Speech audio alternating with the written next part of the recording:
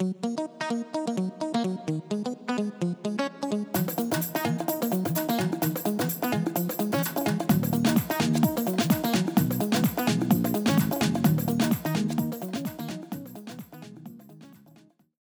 this is Colby here with iFloat Radio Podcast.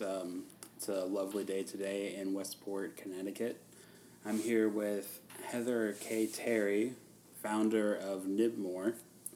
Terry, did you want to say hello? Hi, everyone. How are you? So, Heather, You see how I just did that like they were here or something? Yeah. I was like, how are you? Like they were going to answer me. They're here with us. They're not, but that's okay. So, Heather, how is it that you got into the chocolate business? Yeah, so in 2009, I was an actress on Broadway, and I was feeling very unfulfilled. So I went to the Institute for Integrative Nutrition that at the time was actually a physical go-to class situation in Manhattan. Now it's like a virtual school, so you like get an iPad and you do all these classes. It's actually kind of cool. But back then it was go, show up, hang out, and my intention there was to be a cooking teacher, to basically in between acting jobs to teach people how to cook in their home. A lot of my girlfriends in Manhattan at the time were sort of very Sarah Jessica Parker, Sex and the City, like storing books in their ovens versus or sweaters for the winter. And so I saw an opportunity to really sit down with women and teach them how to take care of themselves. You know, that was something that had become very near and dear to my heart, and had kind of saved me through a lot of interesting periods in my life, and I wanted to show other people how to do that.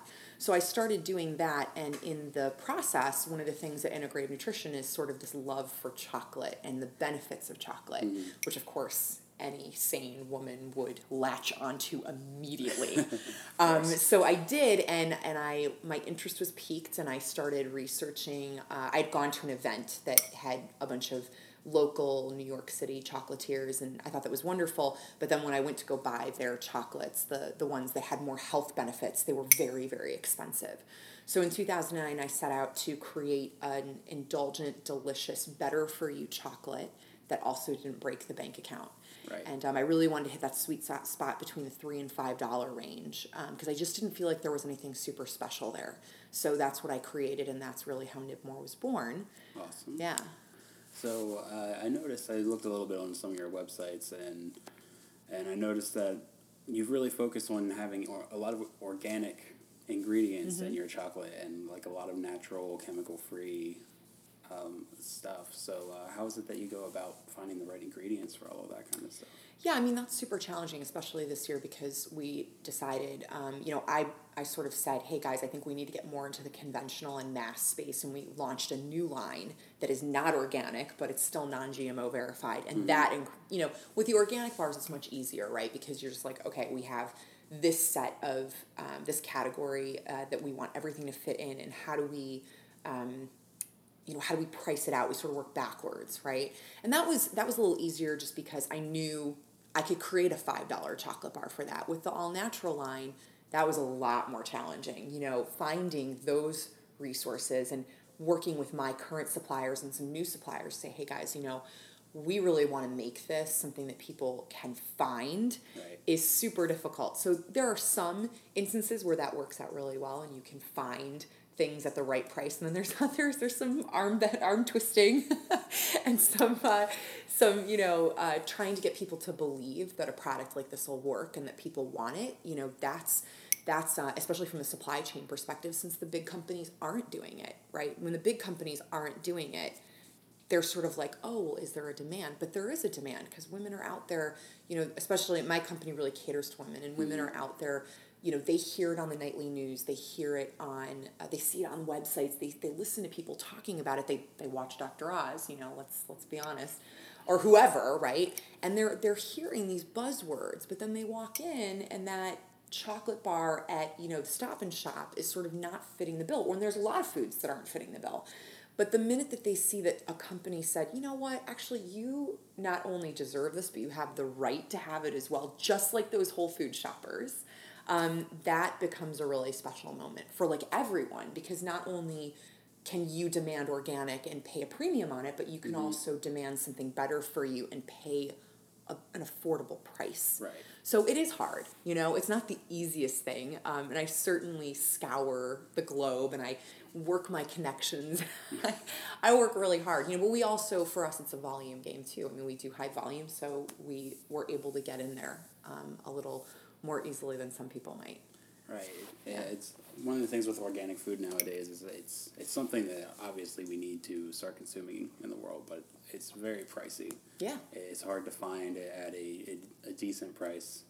There's a lot of food out there that's GMO based and everything, and it's just so dirt cheap and easy to buy and ready to go grab snacks. So a lot of people are eating that. So it's really great that you're putting affordable, organic, delicious chocolate. You brought some in earlier today, and it was... That's our new stuff. That's the non-organic that you guys had. Oh, Yeah, that so was non-organic. That's our non-organic. That's non-GMO. So we have two lines. We have our fully organic line, and then we have our non-GMO verified line.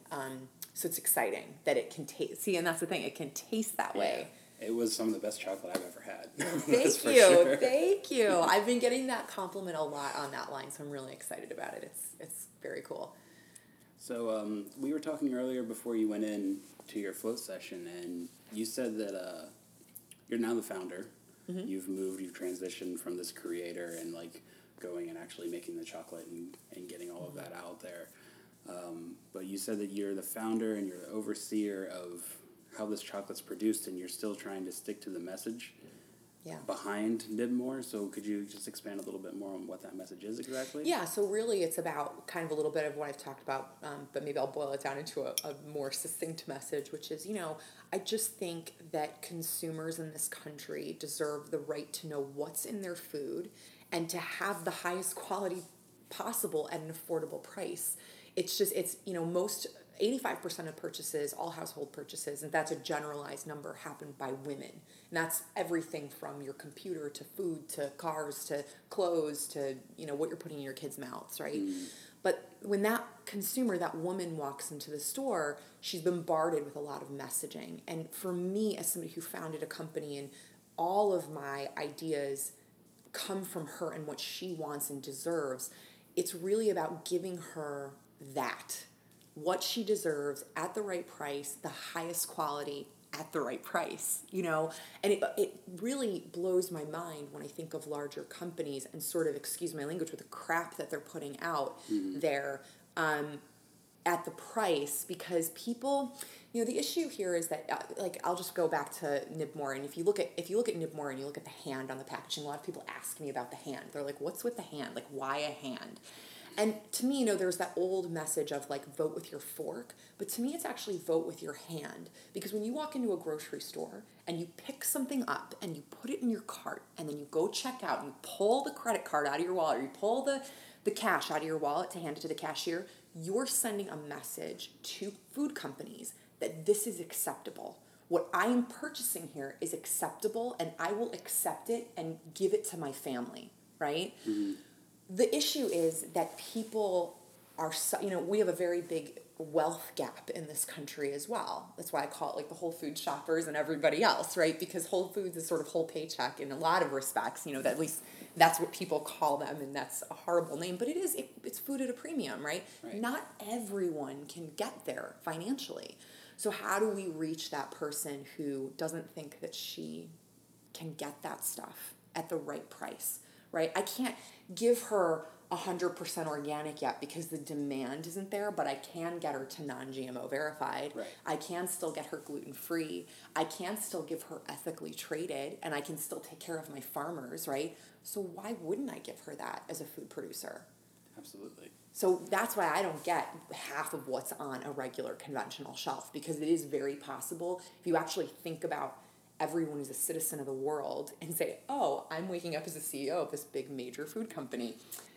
I'm going to look at myself in the mirror every day. Am I taking care of people? I provide food for people. Am I taking care of people? Am I nourishing them? Am I giving them something that they can thrive on, that their families can thrive on? Or am I just giving them garbage that's just going to make them sicker, weaker, and worse? And that's why I can't fully understand the mindset of individuals who wake up in the morning and peddle that garbage into grocery stores. I don't get it. I want to offer something better. I want to hold them to a standard that if my product can work in a grocery store, that they can change their ways. Mm-hmm. So,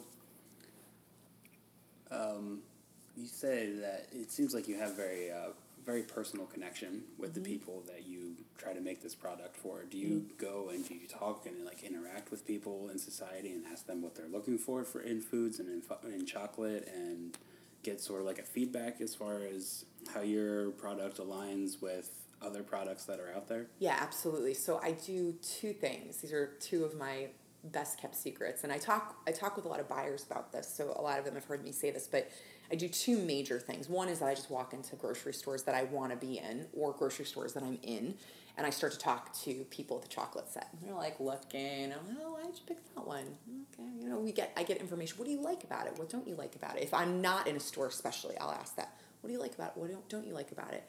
Oh, the price of this, they'll give me a lot of feedback. In stores that I'm in, if they don't choose mine, I ask why, and then if they do choose, I act like I'm nobody. I'm just getting feedback. I'm just getting information from people.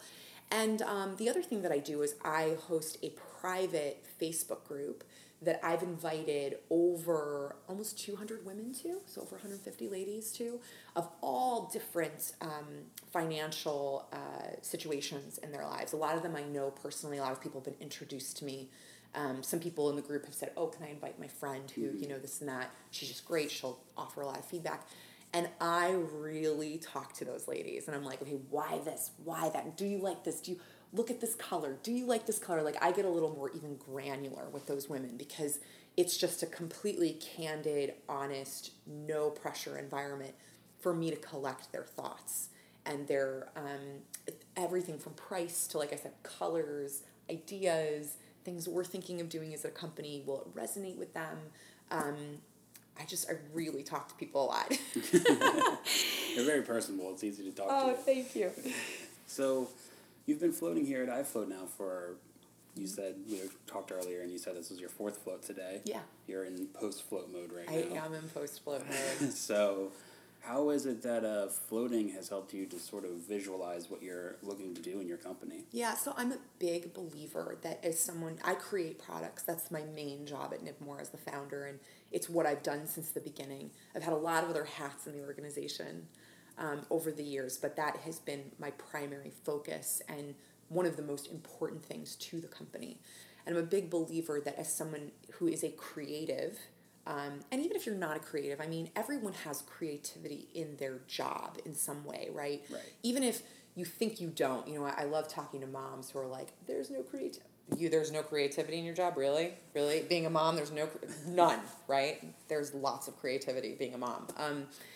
You have to free up bandwidth, right? Because we're, as a society, so bombarded with our phones, what's going on, our schedules, our children are vying for our attention, our friends, other family members, our circumstances, our job, whatever it is, right? There's a tremendous amount of stress on us, right, more so than ever in history.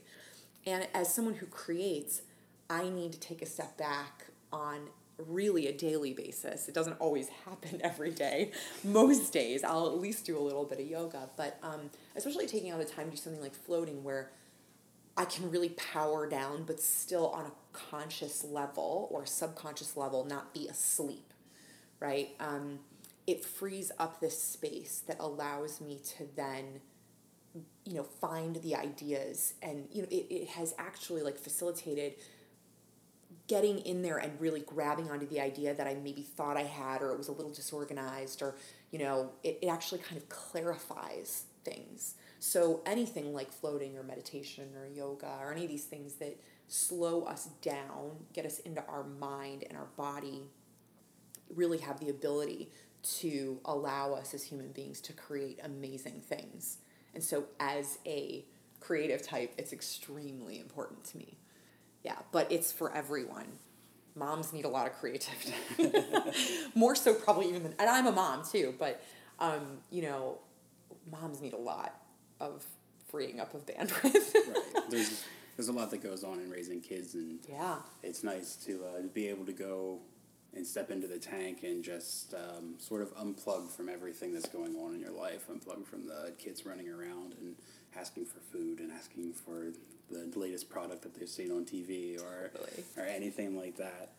It is. It allows you to have a moment for yourself. If nothing else, it allows you to have a moment for yourself and to hit the reset button, and resetting is just wildly important. If you can't go take a vacation or you don't have like the 2 days off a week, which moms don't, then taking an hour or two out on a weekly basis that's just yours. It seems selfish, but it's actually not. You'll be better for your children, your company, your spouse, your family, right, if you take that time. Right. Yeah, I mean, you said earlier about hitting the reset button, and that's actually some of the ways that I describe floating to people. Like, your brain works a lot like a computer. And if your computer's running and you have your computer running for weeks and weeks and months on end, you start to notice that it gets a little bit backlogged and slows down and it's sluggish with its loading websites and stuff like that. And when you do all of that, one of the things that you can do to speed it up is just turn it off and let it sit for 15 seconds, turn it back on, clear the cache, as they say, the technical term for the computers. And when you restart it, everything's back up to speed. So being in a float tank, it sort of does the same thing for your computer. It's almost like a reset button for your computer. It shuts it down for a little bit for your mind, and when you come out of it, everything's booting back up and getting back up to speed, and it's just sort of a fresh take on the world. Yeah, when absolutely. You come out post-float. Agreed.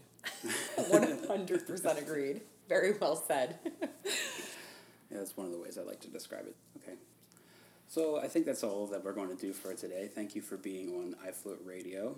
Thank you for having me. You're welcome. I just want to give a quick shout out to some sponsors for us. This podcast is brought to you by the Mental Arts Network. You can go to www.mentalarts.com, and on there we offer a lot of classes and stuff that kind of give you an insight into what's going on in your mind and how your thinking processes affect your day-to-day life. And it's all done based on the work of John C. Lilly, who was the inventor of the tanks. Oh, can I plug my book really quick? Absolutely. I'm going to plug my book, because why not? We're here. So not only am I the founder of Nibmor Chocolate, but I also just wrote a book called From Broadway to Wall Street, Cautionary Tales of an Unlikely Entrepreneur, which comes out on November 2nd. So if you've ever thought of being an entrepreneur or are maybe just starting a business, it's a really fun, quick read about how it gets a little wild. And it's available on November 2nd, but it's right now available on Amazon pre-sale. So you can go to Amazon and you can find me and you can buy it and give it to everyone you know. Awesome. That was a great sell. Thank you for listening to iFloat Radio. Have a great day.